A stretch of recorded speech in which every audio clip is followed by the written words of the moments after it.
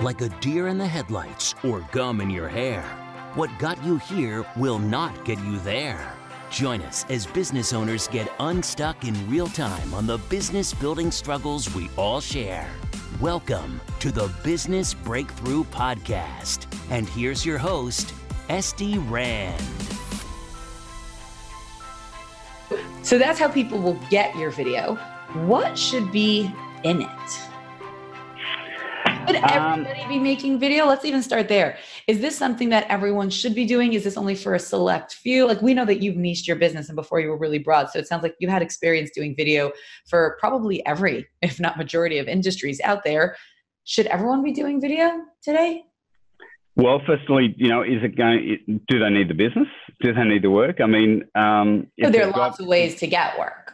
Like, should video be part of everyone's marketing mix? Like, we can pretty safely say, like, when I teach, so we have one of our guides is 167 promotional strategies. People get it in our 5-day challenge. And it used to be live on our website somewhere. I think we took it down. But it's inside the 5-day challenge on day 3, where it's 167 ways that they can get people's attention, right? And so leveraging video through something is one of them. One of the things that we teach is that everyone needs a web presence. I don't even believe that everyone needs a website, but requirement, whatever you're doing professionally, you need a web presence. Would we put video in the same category as that? Does everyone who's serious about their business need to be leveraging video in some way?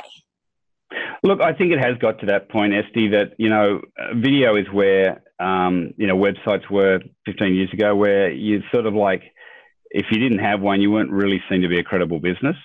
And it can be, you can just get an animation one made for, on Fiverr for, 20, 50 bucks or something, if you have to. You can certainly have something that represents your business as a video. Not everybody is comfortable being in front of the camera. I totally get that. So it depends if you want to be positioning yourself as part of the brand. If you do, then get comfortable at it, practice it, just keep doing it. And get out the front of it more and more often. But really what the videos need to be is solving your customers' problems. So you need to be looking at, addressing their issues and helping them. And that's where if you do a pitch video, you want to start with talking about the problem they have and then getting into how you solve it, establishing your credibility and who you are. So there's plenty of videos you can make. Some of my favorites are a case study video. I think that's a really easy way to sell your business without it feeling like a sale. If you're not comfortable with selling, I think Americans are a lot better at selling than Australians. We're sort of a lot more laid back and just want to have a chat and don't actually want to ask anybody to buy. But a case study is a great video because you can have your customer talking about the experience they had with you. They can take the audience on a journey they've gone from where they had a problem that you can relate to. The solution was provided by your company, whether that was a product or a service that they need.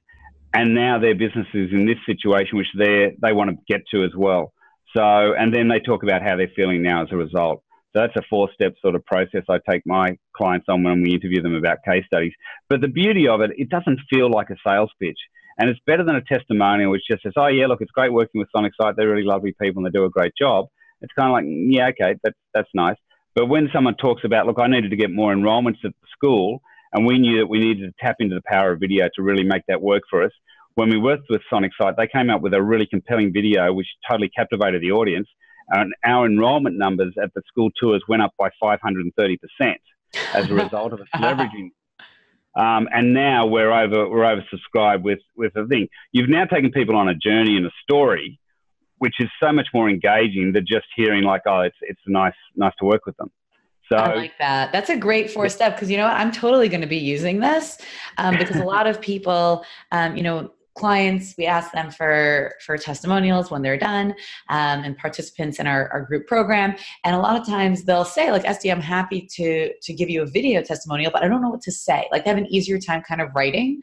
And even for written, that's a really good framework. But in video, people they like choke up.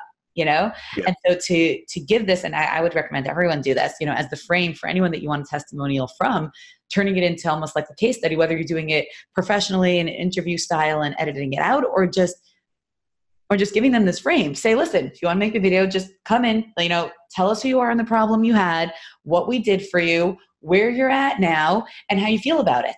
And boom, like they've got a script of what they can say. Yep, that's right. I love this. Well. I am super using this, and I'm gonna teach it also. Thank you. I'm gonna teach it in your name. This is really valuable. So that's a case study video. I've unpacked that in a blog on my website as well, if people want to look at that a little bit closer. Cool. All right. I'll link to that. Do you know the name of the blog article? Should I go find it? If you search case study on our site, so that's on the sonicsite.com.au website.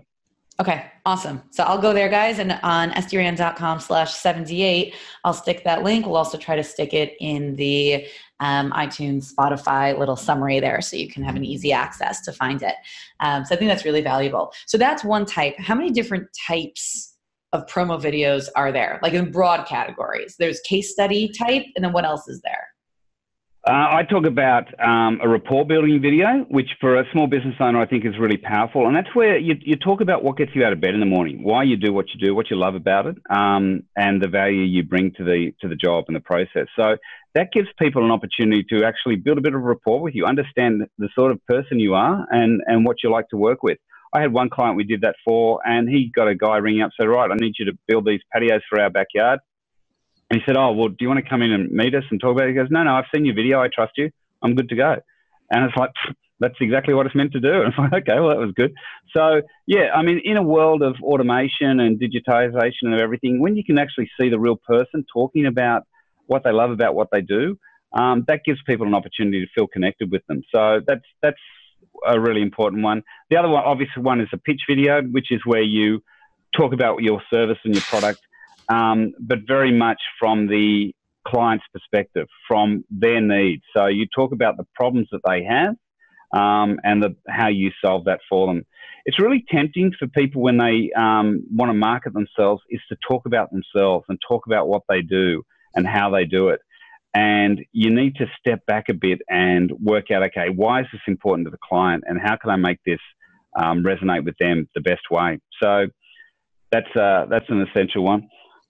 I like that. And I think it's important that there's a distinction because a lot of people will blend them. I know I've totally made this mistake. I'm going to go fix all my videos now of putting kind of the rapport building and the pitch together where it's like, here's who we are, here's what we do, here's why we love it, here's what's amazing, and here's how it works. And again, how it works for me, because I'm a marketer, it's always in the lens of the client, right? Like it's here's who we are, what we do, why we love what we do, how it solves all your problems. And what I'm understanding is separate those. There's a rapport building video and there's a pitch video. They're not the same. Well, in this day and age, you don't need, we don't need the 12-minute videos anymore. So you can break them down into smaller videos, smaller messages, and make it more digestible for people and give you more content to get out to the marketplace by packaging them up into little bite-sized chunks of what you talk about. Another really good one is a 5 mistakes video, and that's where you talk about the 5 common mistakes that your clients have to deal with or that they encounter. So that enables you to showcase the things they need to be aware of. So I've got that on the front page of my website. So rather than a profile or a pitch video on my website, I talk about the common mistakes people have when making corporate videos. Now, what that does is it provides some helpful advice for people, but it also educates them to the things that can go wrong if they think they can do this themselves. And they realize, oh, right, this is the value these guys add because they understand all these things that are going to go horribly wrong if I just tried to have a stab at this myself. So it then helps them, but also positions you as somebody who knows what you're doing and how to solve their problems for them. Love it. I like these a lot. Okay. Case study, rapport building, pitch, 5 mistakes. Any other broad categories?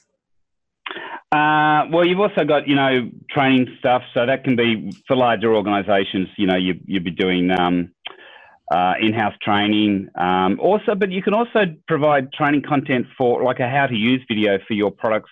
If you've got, even, for your course, Esther, you might do some content there about how to make the best value out of this course. We have that. Our whole welcome, and we learned this the hard way. So you and I should have had this conversation 6 months ago when we launched the course the first time. But we learned the hard way that people needed a lot more context to how to use the course. So now in the welcome, before the course kicks off, they've got a bunch of little like, here's how to best benefit from this program. Here's how to leverage the different assets we're giving you. This is where the videos are. This is where the support network is. This is how you submit questions for group coaching. So there's like elements of training, but also elements of kind of pre-frame. Because people don't realize, and we learned this also the hard way. Most people think they're going to take a marketing course and it's like, oh, it's like a bunch of tactics. And I thought I warned them, but not enough. My course goes really deep. It's deep business marketing strategy, but you get to know yourself, why you're here, who you're really trying to serve. And it kind of hits them between the eyes, kind of like week 2 and 3. And they're just like, whoa. And so, what our strategists have kind of said is like, Esther, you need to really warn people a lot more what they've gotten into, because it's transformational, but giving people that kind of heads up apparently is important.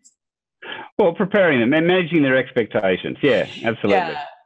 I guess to me, it's such a given. Like, it's just what we do. And it's just how it should be done and it's how it works best. So I'm like, that's just what it is. But I had to learn also the hard way that most of what's out there is just junk. And so people weren't used to quality content. But I love the idea of trainings as well. We're actually, all of our staff trainings are recorded. And so they only have to be given once. So we've created an entire staff training portal. So when we onboard new staff, we give them access to different segments, from the basic, here's how we need you to track your hours and submit your hours for payment and that kind of basic stuff, to like, here's how you use and set up things we have a white label database system. Here's how you use the auto scheduler and set things up there. Here's how we track this. Like, because so many people, and this is just for an operation at scale, you just repeat yourself again and again and again. And the beauty of that is you're providing accurate, consistent information every time, because if you're doing it by voice, what can happen if you think, oh, look, I've said this 100 times, I'm just repeading myself, I won't bother this time. And you forget.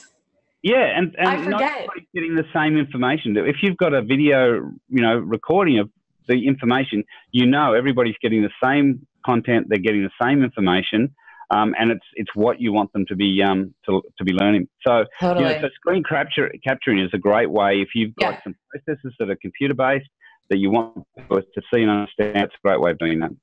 So we do a lot of those. I think the other term for them is like over the shoulder. Right? Like screen capture, people kind of watching you do it. So that's how we do all of them. What tech tool do you recommend? I've tried like 6 different ones. Which technology do you like? Is there any specific tool? I tried 6. I like each of them for different reasons and don't like each for different reasons. Which bit of the technology are you talking about? Editing systems? No, for editing we use Camtasia, and the only 2 big players are basically Camtasia and what's it called? The Adobe one. Lightbox, Light Studio. Premiere? Yes, that one. Premiere. So I'm on a Mac. I use Final Cut Pro, but Adobe Premiere Pro is on a PC and a Mac is very good for editing. We're still using screen capture. We use ScreenFlow on a Mac, which is similar to Camtasia. Got it. So I didn't like Camtasia for the screen capture because it's so heavy. It makes everything slow and it makes these massive files. Well, that's because you can zoom in on them and you can do some really cool things with it. It's true. I guess I'm like, give me more little tiny files. Don't give me these fat monster files.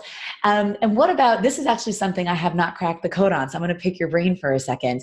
You know how a lot of times in these training videos, like the mouse is like this red hover or like a yellow highlighter, like it turns into like different things? What tool? Because I found 2 and I hate both of them. What is a good tool to do that? Well, I use ScreenFlow for that. ScreenFlow will change your mouse into a different kind of pointer? Well, no, it'll just you can enlarge the size of the mouse, so you can make it quite big, and you can also do like a radar thing. It'll pulse when it clicks on things. Okay. I don't know. Yeah, I don't know if it'll change to different shapes and stuff though.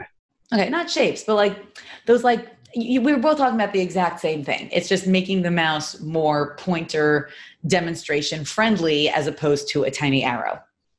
Yeah. Well, ScreenFlow definitely does that. So I'm guessing Camtasia probably does as well. It probably does. I got burnt because I did a couple recordings in it and they were massive. How long were you recording for? Maybe like a long time. That's only a week. Yeah. No, they were 20 to 45 minutes, let's say. Okay. Yeah. They were so video much files are huge. Some of the other tools. The other tools are much more condensed. Yeah. So guys, for all of you listening, sorry, we went into tech speak for a moment. Some of the other tools I've tried, at least I use Zoom a lot. I'll use Loom a lot. I've tried Screencast-O-Matic. I've used another one that sounds kind of similar, but it's not the same thing. And then another one, like they're all like Screencast-O-something. There's like 3 like that. And each one is like a little bit good and a little bit bad. So I'm still looking for that sweet spot in a good screencaster. Each one has its benefits. Okay, so out of the tech geek speak, anything that people would want to know about the flow of their videos, or does each one kind of have a different flow? Like you gave us the flow for the case study one. Do the other ones have any specific flows? Is that all on your website? I'm just going to go poke around there and buy your book now. Yeah, go buy the book. It's all in there.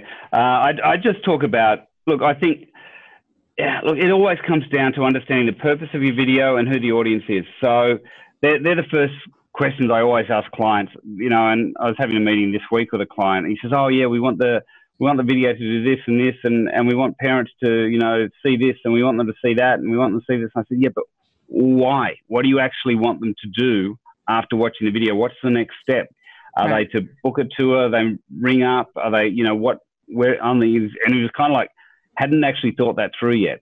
So knowing what that next step is really important. What do you want people to do after watching the video? So sometimes it's just brand awareness. Sometimes it's about building community. But sometimes it's about taking them on a sales journey where it's like, okay, from here, they're going to now download this.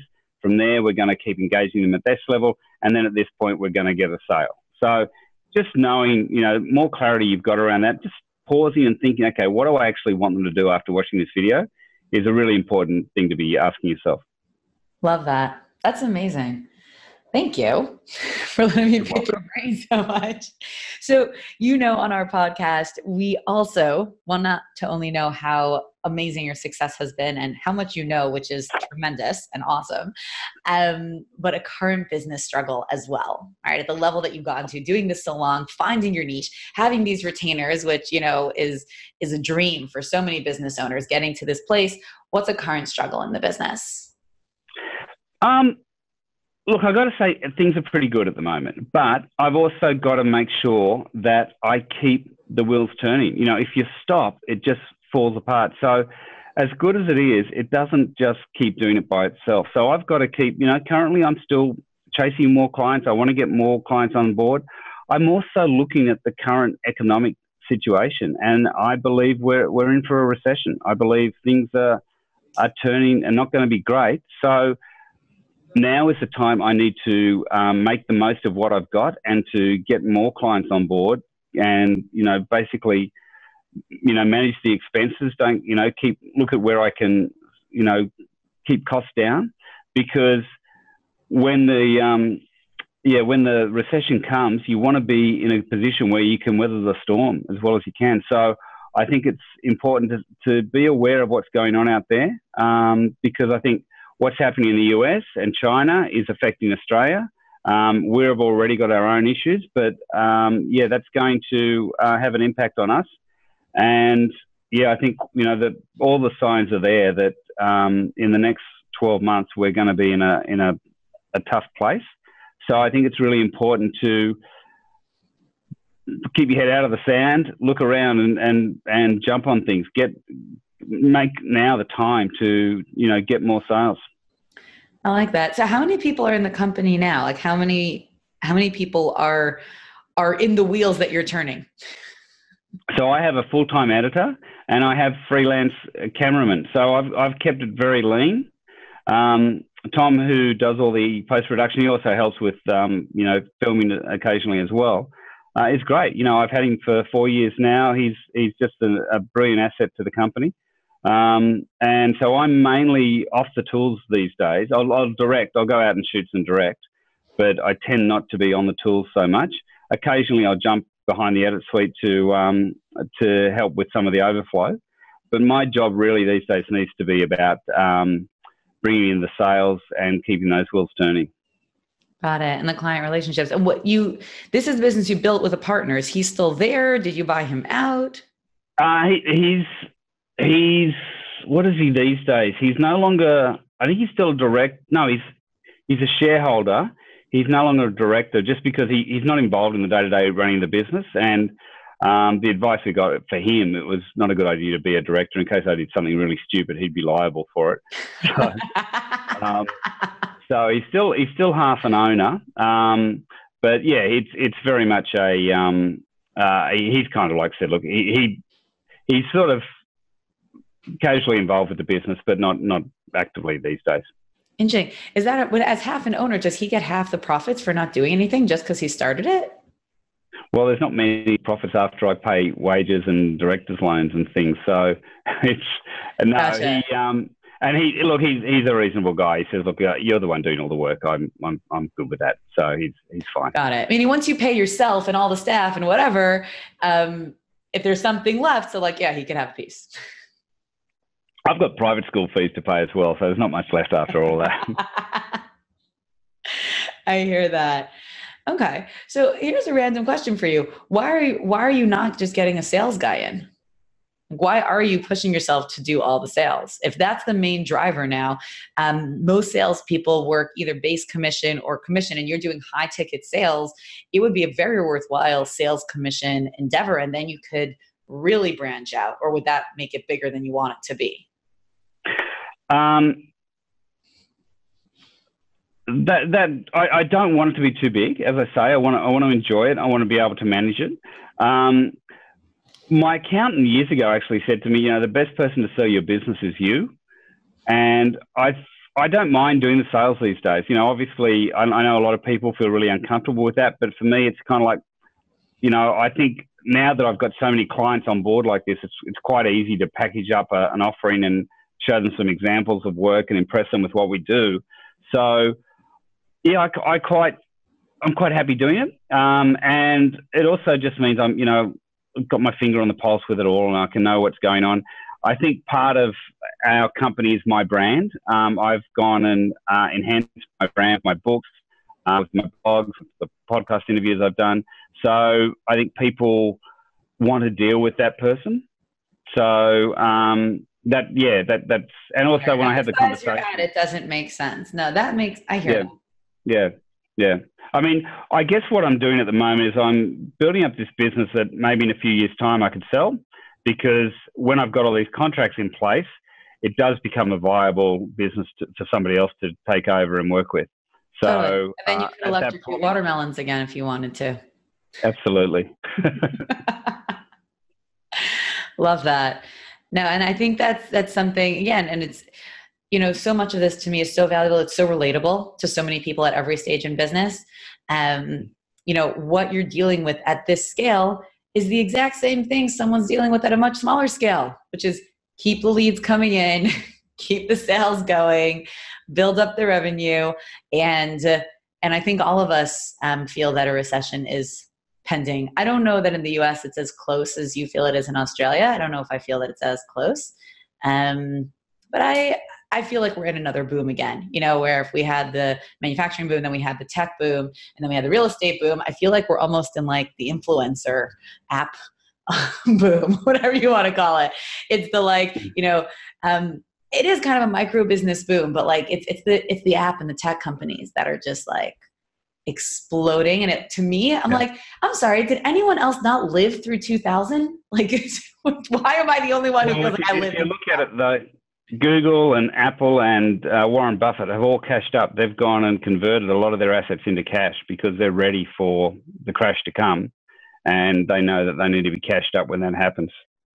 That's interesting. Meaning, as opposed to having it invested in stocks and other companies, like have it liquid in the bank. They've got hundreds of billions of dollars in cash sitting there ready to buy stuff when it all crashes and goes the price. Oh, that's smart. Mm. But it's also telling. They're aware of what's happening, and at that scale, it's always like, what's the chicken and what's the egg, right? Because when someone at that level does it, like I always, I actually remember, this takes us back a really long time. It's an Archie and Veronica comic. Archie, Veronica. I know it was like, I heard that there's a series now that's like a dark Archie Veronica comic called Riverdale. I haven't seen it. So it's been revisited, but there's this old comic, and I always remember it, where Jughead goes into like Veronica's dad's office, and he's like, the big millionaire with the giant business and all the stocks and whatever. And he's like playing around. He picks up the phone. He's like, buy, sell, buy, sell. Just like having fun. And he's like, oh my gosh, those are real people. Those are real calls. But because and the end of the comic is because he is such a big name, every decision he made ended up being for his benefit. Yeah. Because if he sold, everyone else sold it. And so he got out just in time. And when he bought, everyone else bought it. So he got in perfectly because it all went up right afterwards. So I feel like at a certain scale, you run the market, you don't. Was it The Big Short or another movie? I can't remember. It's Jeremy Irons in it, but they basically show this overnight, this intense meeting set around the subprime market collapse, about how they basically could see it was coming, and they said, well, let's be the first then to jump on. And so they made these big calls, and it just set the dominoes off. I did. I read something about that as well. Yeah, when you own the market, the decisions you make are the decisions that lead to those being the right decisions. So as small business owners, you can only control what you can control. So you need to take advantage of, what you've got now and jump on things now, because it's not going to get better. That'll give you a good solid base for riding any storms that come in the near future. Now's never been a better time. And I know for me, I've had my eye on this for a while. I've actually been building out programs to accommodate not only what's there now, but in my opinion, what I think is coming. So building out lower ticket offers to help people get in, to help people clean up. And those are kind of like sitting under wraps, waiting. Okay, we could talk for so long. You have been absolutely amazing. Where can everybody find you? So they can find out about my business and those blogs I was talking about at sonicsite.com.au. And for my books, they could go to jeffanderson.com.au. Okay, love it. And we'll pull both those links, guys, into the show notes at estiran.com/78. So you can check them out. You can get all these fun details on what kind of videos to make. I know I'm going to head over there and get that book. Geoff, thank you so much. So I like to actually surprise my guests at the end. I didn't warn you about this, and ask you for a quote. Doesn't have to be a favorite one of all time, but it can be. But I love quotes. I love how it kind of just ties things up in that nice little bow to send everyone on their way. Thanks for the surprise, Esty. Welcome. I know it's like, now it's barely 6 a.m. for you. I've been working on a job for a client where they've wanted us to make a video that's been inspired by a Nike ad. So just do it. Just get on with it. I like that. Again, I'll tell you what I found with so many of the guests. Very often the quote you come out with, and that's kind of why I surprise you, it really resonates kind of with everything you've said until now, right? Your whole journey until here, your whole journey through here. It's like, just do it. Just get on with it. Just make the calls, make the videos, pull it together, just make it happen. So I love that. Sometimes you got to get out of your own way. 100%. Because you're really the only person who's ever in your way. There's no one else there. It looks like it's someone else, and it's a competitor, and it's an industry, and it's only ever you. Yeah. I love that. On that note, guys, I hope you're subscribed to this thing. I mean, I kind of know you're subscribed to the thing. And if not, you want to be subscribed to this thing called the Business Breakthrough Podcast, because we interview people like Geoff every single week, giving you insane amounts of value to build your business. And what I will tell you is this. As you know, we already started this trend and it's been going so well. We're getting amazing feedback on it. You know someone who needs this specific episode, right? There's someone that that's needs video, that's wasting their energy and time doing video the wrong way, that should be doing video this way, share this episode with them. Maybe there's 3 people you want to share it with, whoever, but I'm sure that you know someone who needs this. So send them over to sdrand.com/78. They can live stream it, or just tell them to grab this episode. You can share it through iTunes, through Spotify, Google Play, Stitcher. This is everywhere that podcasts are consumed. And share the love and the knowledge about how to leverage video for small business. And we are going to catch you next week. Geoff, thank you so much. Thank you, Essie. It's been great chatting with you. This was fantastic. You've been listening to the Business Breakthrough Podcast with SD Rand. If you're looking for a breakthrough in your business, reach out at sdrand.com/breakthrough to be a guest on the show. Everyone's got a business struggle. What's yours?